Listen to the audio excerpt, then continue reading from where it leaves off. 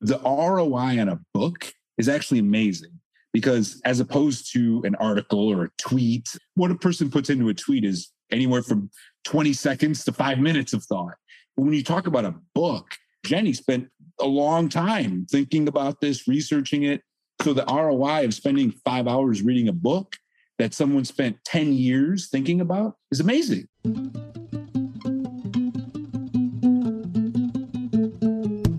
Welcome to the Book Society podcast. My guest today is Eric Hoganson, aka Chico Feinstein. He and I are both Chutinos. He is of Mexican and Jewish descent, and I am of Puerto Rican and Jewish descent. Eric is a visual artist, a musician. The way that we met, you would think that we would have met because he was an artist and a musician, but we actually met in his other professional context as a political consultant. He was running the campaign for a Los Angeles mayoral candidate. We met working on a political campaign together. So Eric is a political strategist, a political consultant, a jack of all trades, political, and also a reader. And the book that he picked is Jenny Odell's How to Do Nothing. Resisting the Attention Economy was definitely the original title, and it was supposed to be like more of an academic paper. That's my guess from reading it. It's an interesting book. I wrestled with it a little bit. I initially didn't really like it. When we talked just a few weeks ago or a few days ago, I called it The Hipster's Guide to Birdwatching. You're right. I was not even halfway through it. If I had not been reading this book for the podcast, I wouldn't have finished it. But I'm really glad that I did because there's a lot of really interesting stuff in here. And the style of this book is very San Francisco, Berkeley, fart smelly. That's what I reacted to about it, that there are these moments of intense, profound realizations. And then there are these moments where, and I discovered that my neighbor is a person too. Right. Yeah. Pretty lame. But also as a writer myself, that's the kind of stuff that you put in thinking this happened. This is honest. I'm probably not the only person this has happened to. And she probably isn't. I respect the decision to put something like that makes you look ridiculous. That's part of the artistic process. And that's part of what art is to show yourself in the hopes that other people can resonate with what you're going through. Jenny Odell, How to Do Nothing. Why did you pick this book?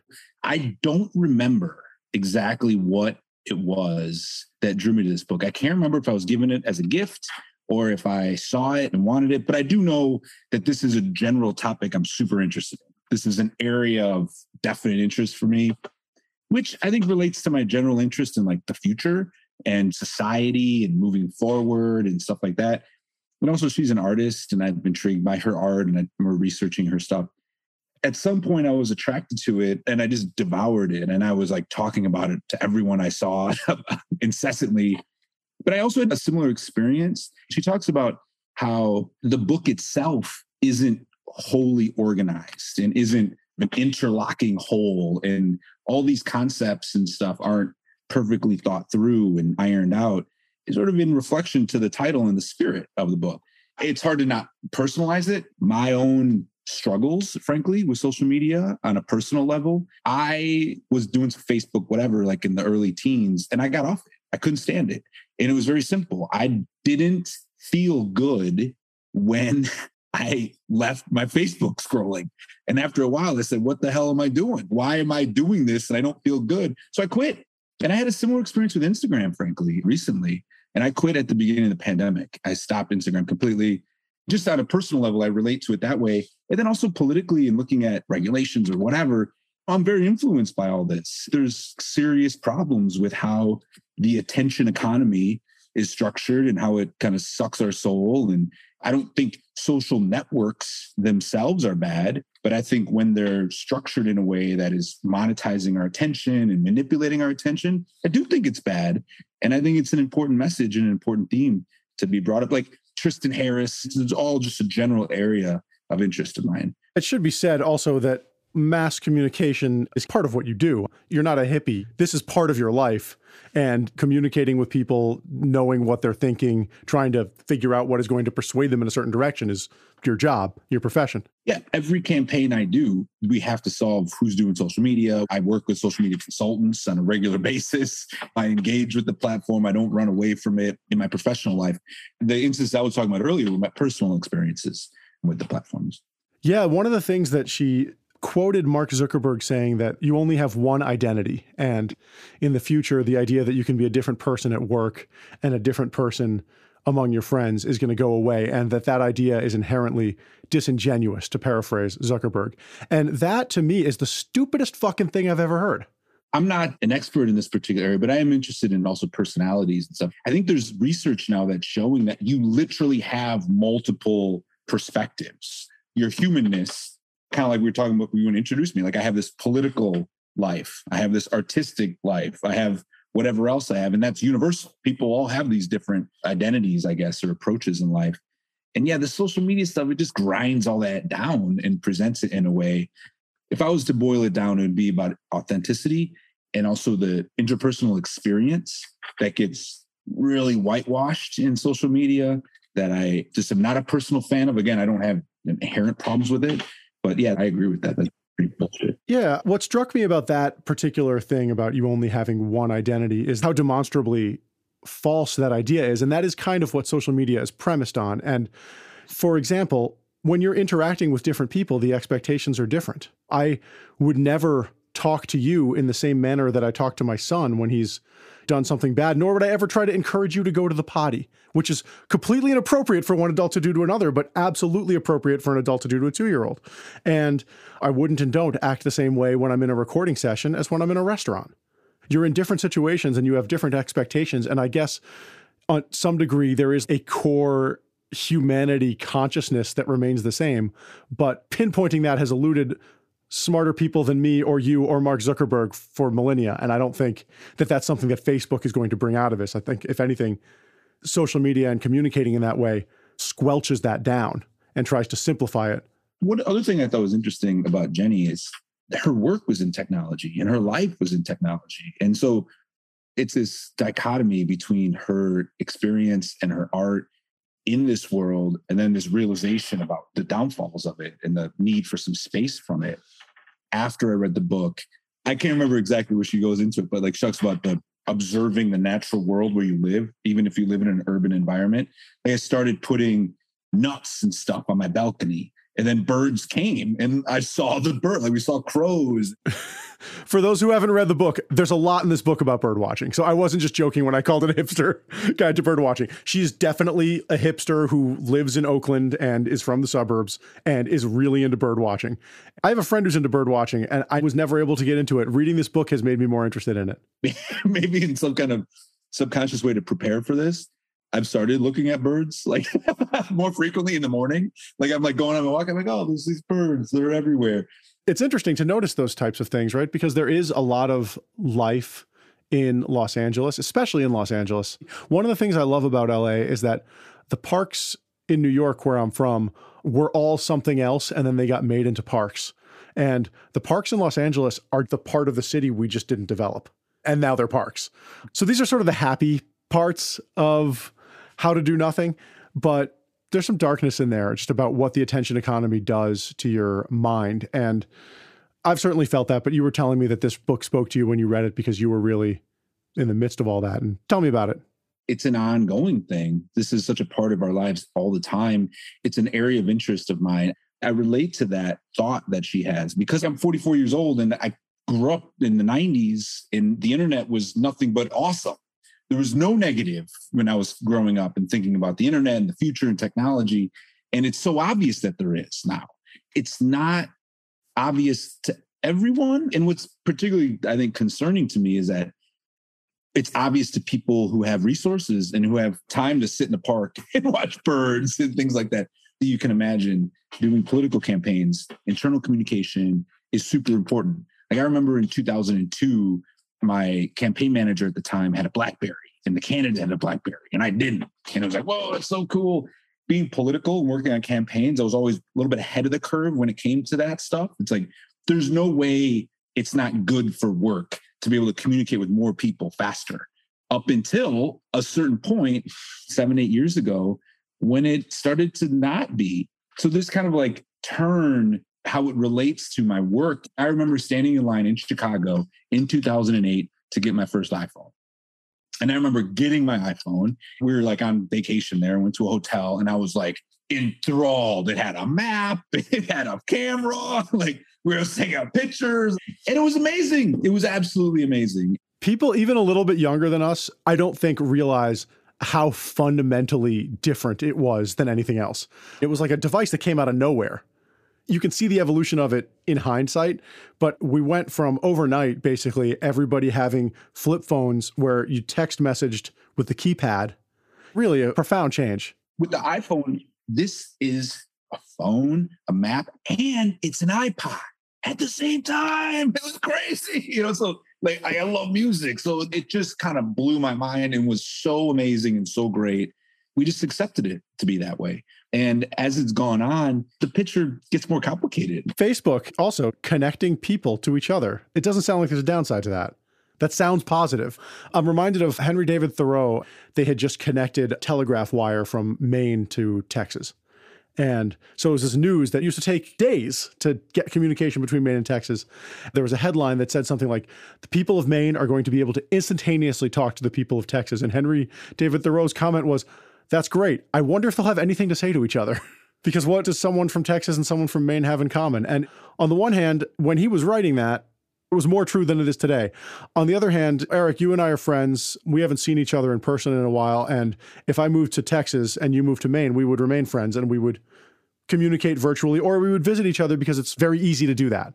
So while that was true for Thoreau, it is less true for us in part because of technology. And I do think that that's a good thing. I think that being able to have friends that are outside of your local community is excellent. There's a ton of good things, obviously, this stuff provides, but the mental health piece is super obvious how bad it can be. I took a screenshot of a image of the second Trump impeachment, and it's outside the impeachment hall. And there's like 5 people standing there, younger people, and they're all looking at their phone, like every one of them. They're waiting for whatever, and every single one is like this. For me, that's like particularly poignant because I remember doing campaign work 10 years ago, 15 years ago, and that was like a sign of how amazing you were. You're just like engrossed in your stuff. You have this technology. It's not anymore. It seems kind of like sad and pathetic.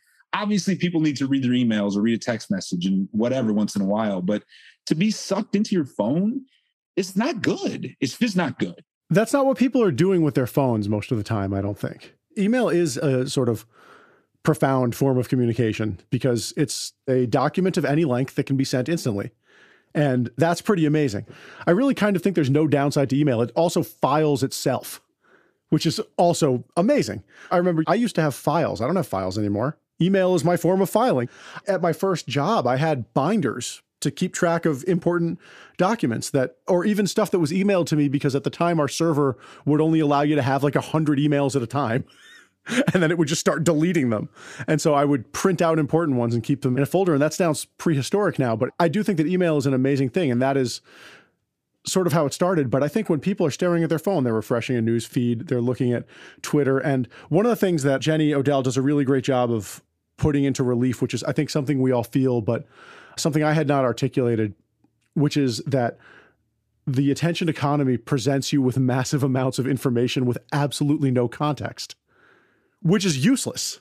To know that a politician said something is meaningless unless you know why they said it and who they said it to and where they said it and what their relationship is to that person and that issue. That kind of nuance just cannot be captured in a headline. And I think that the primary source of news, whether most people, to some degree, including myself from time to time, the primary source of people's news feeds, I think it's probably headlines.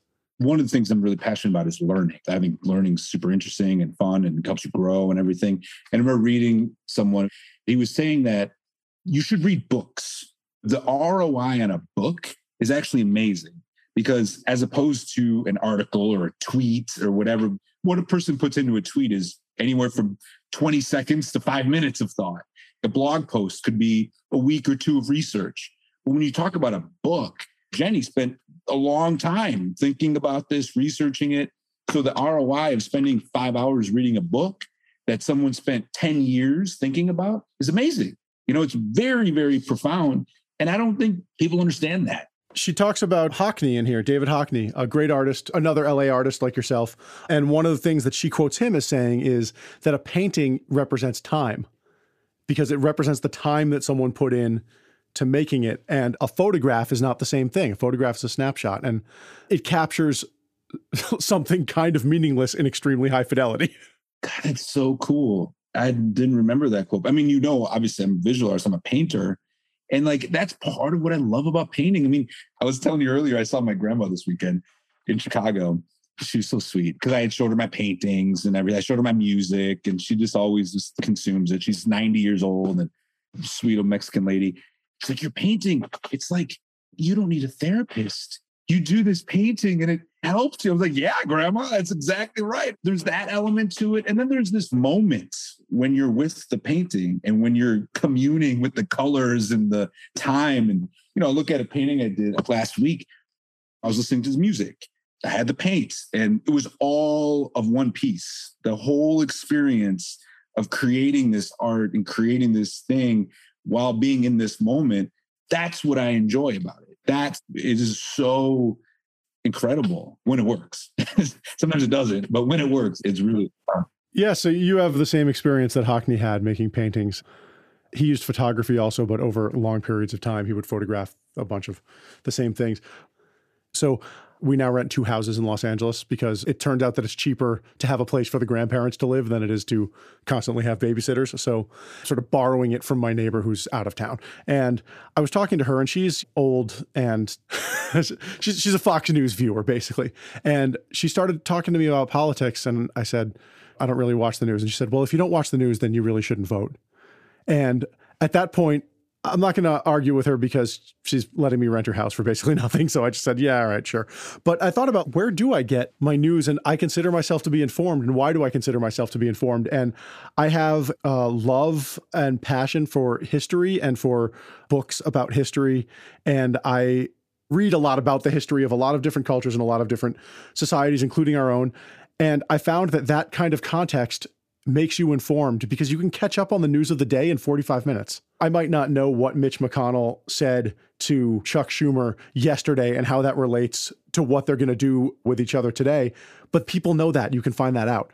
But knowing just the overall trends and how democracy works and how politics works, I found it more informative and it keeps me a little bit more sane. When I do catch up on the news, I feel like I understand the context more. Someone please argue with me that I'm sitting here saying I don't really read the news, but I feel like I'm informed. Someone please tell me I'm an idiot. Anyone listening, please email me and argue about this because I feel like watching the news is completely pointless. And it's also 22 minutes to fill time between car commercials is not going to tell you what's going on in the world. I don't want to disparage all the news, but it just seems like it's getting worse. What passes for a news show these days is like this long-winded exposition.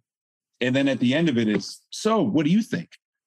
And go ahead. And then the very beginning of every next statement is, yeah, that's totally right. And then a long exposition reinforcing what the first person said. That is of no interest to me. I have no interest in that at all. That's not investigating anything. That's not interviewing someone. That's just bantering about the views that you both share. I think you're right. And that's because the alternative is not fun. You get a dopamine hit by having your views reinforced. I don't, and I don't think you do, but you and I could probably watch MSNBC and feel neutral about it. We could drink beers, it could be on in the background. But I think if we were watching Fox News in the same situation, we might find more to be upset about, even though they are functionally kind of the same thing. They have different tactics, they have different standards on different issues, but they're functionally biased news sources. But the alternative is for us to watch C-SPAN. I get Copyright Royalty Board regular updates on what's going on in the Copyright Royalty Board. And these are legal documents. They pertain to my career as a musician. And so I try to read them. Sometimes I can't because it's learning and it's uncomfortable. And some of it is useless information and it's hard to sort through. And so it would be nice if someone could aggregate that for me. But there's an implicit bias in anyone who's doing that because there are decisions that are made whenever you're saying yes to some information and no to others. But that brings me to a sort of profound realization I had reading this book. And the reason why I said earlier that I would have put it down and then I'm glad I didn't. And that is, she describes all of these art projects that I would hate. One of the things that I've always hated and always considered to be anathema to real art is art that needs to be explained. And a lot of these artists that she references, and I don't remember all their names, but they're her my contemporaries, I should say, our contemporaries. She just references all these projects that are these high concept things that if you just walked into a museum and saw it, you would have no idea what the hell it was or what it meant or why it meant that. And then I realized that after decades of thinking that this was stupid and feeling the same way about music, that I think that music that you don't understand intuitively is not good music, I realized that all I'm doing is substituting the artist's explanation for the explanation that society has just conjured. The reason that music makes sense is because of hundreds of years of convention. So instead of choosing to learn and choosing to view someone else's perspective that they have taken time and effort to cultivate for me, I've just decided to reinforce the views that I already have, which is that major chords going into other major chords sound nice. So I learned something from this book, which is that kind of art is more challenging and also can move you on a deeper level for that reason. Yeah, which also is difficult on these platforms, right? It's difficult to get to. Now you can be exposed to it, or you can hear about an opening, or, there's all these myriad of good things that come from it, but it just gets stripped down. We were talking about the news and how the underpinnings of it are making money and like dopamine hits, which I think is exactly relevant to the attention economy. I'm kind of radical on this. I'm of the belief, and this isn't something I necessarily advise politically, just what I think personally, we have the power to completely regulate the attention economy. In my opinion, my humble opinion, I think we should outlaw any platform that's free and that uses your attention as a monetization device. Period. End of story. Fuck you. This is my attention. I want it. I want to know what's going on with it. You can't do it. This is where my political mind comes in. There's this natural thinking that, oh, well, these companies are just doing it and that's the way it is. And it's capitalism. So we have to. No, we literally as a society can decide how we want these things to be structured and how we want these things to operate. And we can say, if you want to join a social network, if you want to have a network that shares photographs and art, great, subscribe, pay a subscription. There's all these email subscriptions now and podcasts and Patreon, but then your attention is the subscription for Facebook and Instagram. What the hell? Like, I would gladly pay Instagram $100 a year to be on the network. And then that wipes away all these crazy algorithms that are the ones that are messing the head. And then it has no incentive to keep you on the platform because you've already paid. Exactly. Like, I pay a subscription to Pro Tools. Pro Tools doesn't send me emails and try to get me to open the program and make more music. It doesn't give a shit. I paid for it. That's it. Right. You can use it however you want. You can connect with people. We're like brainwashed. And what I think it's connected to is the beginning, the utopian beginning of the internet, where it was like, oh, well, everything should be free. That's garbage. That's not true. And we're still kind of floating on that concept as we're getting crushed by the BS of the attention economy. And I just think we can like just break free of all of that and just regain control of it. I'll say I disagree with you that we can. I don't necessarily disagree with you that we should. Yeah, it's a pretty radical position that that it's not everyone's cup of tea, but that's really what I believe. I've worked in television for a while, and I made a joke before about the news being 22 minutes to fill time between car commercials, but that is what network television is. Nobody makes money off of a TV show. I mean, you make money off of selling ads on the TV show, and the secondary sources of income are the actors get famous, merchandising, all of that stuff. But the primary purpose of a network news show from a capitalistic perspective is to hold your attention so that they can sell that attention to people who are trying to sell other stuff. That is the primary purpose of it. The primary purpose of it is not to inform you. I would argue that there's fundamental differences with that than the brain science manipulation that happens with these social platforms. So I'm not saying we outlaw any advertisement-based business, but your attention is literally one of the most valuable things you have. It's your time. It's the only non-renewable resource, right? So important. I do this visual art we've been talking about, and I decided after months of hand wringing and whatever to get back on Instagram. So there's an Instagram Chico Feinstein account, blah, blah, blah.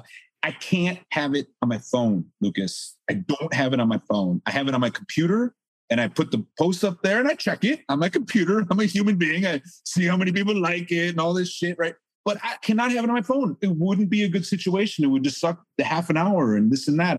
It's hard to deal with. And I tell other people, I'm not really ashamed of it. I think there's a mental makeup I have that makes it particularly difficult to manage that stuff. I think it's everyone, or maybe it's just the two of us, but it's designed to suck you in. And it's also, the algorithm, I think, is a lot less intelligent than people think, but I think it is very complicated, where it probably prompts you in different ways than it prompts me, because it knows that we have different personality types. And there is some irony to, like, we read this book about how to do nothing. And Jenny Odell acknowledges this. She's on these platforms too. She's bigger than either of us on all of these platforms. This is partly her bread and butter, is being kind of an influencer. And it's like a bunch of heroin addicts talking about how to use less heroin. Look, obviously, I'm not advocating you use no heroin. That's ridiculous. But here's how you can sustainably manage your heroin intake. And there is something to that. And I mean, I'll tell you my battles. So I blew up. I had a Twitter account that had about 1,500 followers. I just deleted it a couple months ago. My literary agent is not super pleased about that, but whatever. It was making me crazy, so I did it. I don't really have a Facebook. I have Instagram. What was making it crazy? How would you describe that? I found that anything I tweeted that got any attention was just stupid or meaningless or mean, frankly. For the people who know me well, I'm like a pretty nice, easygoing guy, but like I definitely have a mean streak. It can come out on the internet, and I'm quick-witted, and so I would get a lot of likes for saying shit to people I disagreed with that I would never say to their face. And that made me feel really bad, even though that is kind of the style of the internet. I also just found myself getting outraged over nothing, either stuff I have no control over or stuff that really doesn't matter. You know, this summer, the civil unrest brought about by a complete lack of leadership and the systemic oppression of people of color in this country and the pandemic. It was a confluence of a lot of stuff, but it was real. People of color are disproportionately marginalized in our society, and Black people get shot by the police all the fucking time. Like, this is a real problem that really needed to be acknowledged. But outrage was not really helpful. I went to protests and I'd supported things in the best way that I could with a pregnant wife and a 1-year-old, but there's just a limit to how much rage you can have. This is sort of the last thing she says in the conclusion, talking about the Parkland shooting, is that David Hogg, is that how you say it? One of the things that he said is that rage can get you started, but it can't sustain you. And I found Twitter to be nothing but sustained rage. So that's why I quit. Twitter to me is just the very essence of all this stuff. But of course, in my political work, it's there and I try to deal with it. We have a kind of a little turn of phrase with Twitter. Twitter is where the journalists are and Facebook is where the voters are. So people are on Twitter that are really important that you got to deal with. And it's not to be ignored under any circumstance if you're running a political campaign of any magnitude. But on a personal level, getting news, are you kidding me? I can get news from a billion other places besides Twitter. I do not need to be on Twitter to get the fucking news. Someone's talking about something important, like I'll find out. I'll engage it at that point, but not otherwise. That's kind of what I was getting at with not really watching the news, is that unless you're a news professional, there is no advantage to being up to the minute. Mark Andreessen said this. I thought it was pretty good. Like, on one end is recent, like what's happening now, what's the news, what's the information about the world that's happening, and then what's timeless, what will stand the test of time. Those are the two main poles of information consumption that he has, which I find quite persuasive. That's a really interesting way to look at it. And I think this book is a touchstone to some of those timeless themes. You talked about Thoreau, and she talks about fucking Seneca. I mean, how to do nothing is not a new topic. You know, it's just not some profound thing she thought of when she was in the Rose Garden. Yeah, Epicurus. She knows the history of this philosophy, which is interesting. This is profoundly human, good stuff. And I think what was so cool about the book is that it's touching that, but it's doing it cutting through all the technology from a person who's been intimately involved in it, and obviously in San Francisco and all that, right up close with it. That's why I thought it was interesting. And I think it's important. I picked it for us to talk about because I think it's an important message in our time. And our previous president was very influential in all this. She started writing it after the election. It's a part of the thing. And underlying a lot of our comments is, you know, his presence over the past 4 years of our life. In case anybody was unclear, the author is not a fan of the 45th president of the United States. I wouldn't say it's all over the book, but it's not unclear. There is something that I've been thinking about a lot, and I've been reading about for my own book. I've been reading about the history of technology. And I feel like a companion book to this is Susanna Zuboff's The Age of Surveillance Capitalism. That is sort of about how and why they're harvesting our attention. This book is, I think, about what it's like for us to have our attention harvested. These two things together are models for companies and to use computers to predict human behavior. And what I'm starting to learn is that this is like alchemy. This is a failed rabbit hole that humans go down every couple of 100 years to try to predict the future. And it cannot be done. you'd think we would have learned by now. And the reason that it's so important to just keep doing it is that we develop things along the way that are important. The scientific method largely came out of the attempt to turn lead into gold.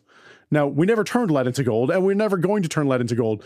And I think it's highly likely that we're never going to really predict human behavior because it's just too complicated. And granted, Facebook is probably better at it than anyone else because they have larger data and better ways to analyze it. But it's never going to reach, I don't think, the climax of Laplace's demon, where if you just know every position of everything in the universe and what direction it's heading in, you can predict literally everything that will ever happen. I was struck when I was rereading it. There was a story about John Muir and how he worked in like a factory or something. And he like invented some productivity desk with an alarm and stuff. And then he got injured. And sort of that's part of how his life took the whole naturalist turn that it did. So it's a dichotomy, this hunt for productivity. I mean, my life, I was obsessed with productivity and my career and technology and communications and all this stuff. And now I'm calling for this radical reorganizing of the attention economy. It's an evolution, and the yin and yang sort of, you kind of need both. I fully appreciate the irony of the fact that two middle-aged men who have achieved a tolerable level of success are sitting here talking about how success isn't that important. And it's true. It's not important now. It was important before. And there is something to be said for that, that on the other side of this rainbow, or on the other lawn that I guess is greener, there are still problems. But that's a big problem, right? Is that like, here we are saying like, yeah, it's not that important, but I couldn't have told my 20-year-old self that being constantly plugged in wasn't that important, because it was important at that time. I was listening to someone talk about ambition. The concept of ambition is particularly resonant with me. And the turn of phrase, or the way to kind of understand it, is when you're young, this ambition can be a fuel. I used it. I took whatever ambition I had and moved it forward.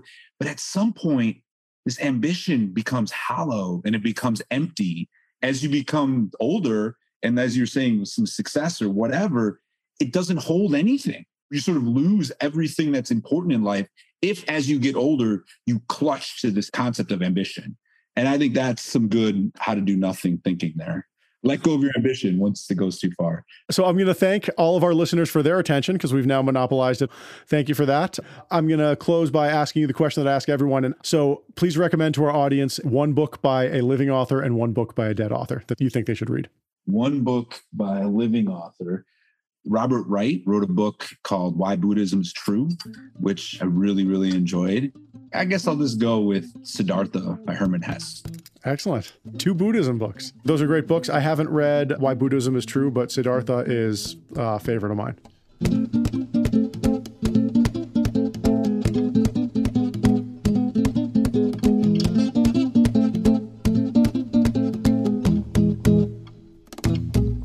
Twitter is just like the comment section of news. Yeah. And that's it. Without the actual news, it's just the comments. comments. Yeah, I don't need to read that.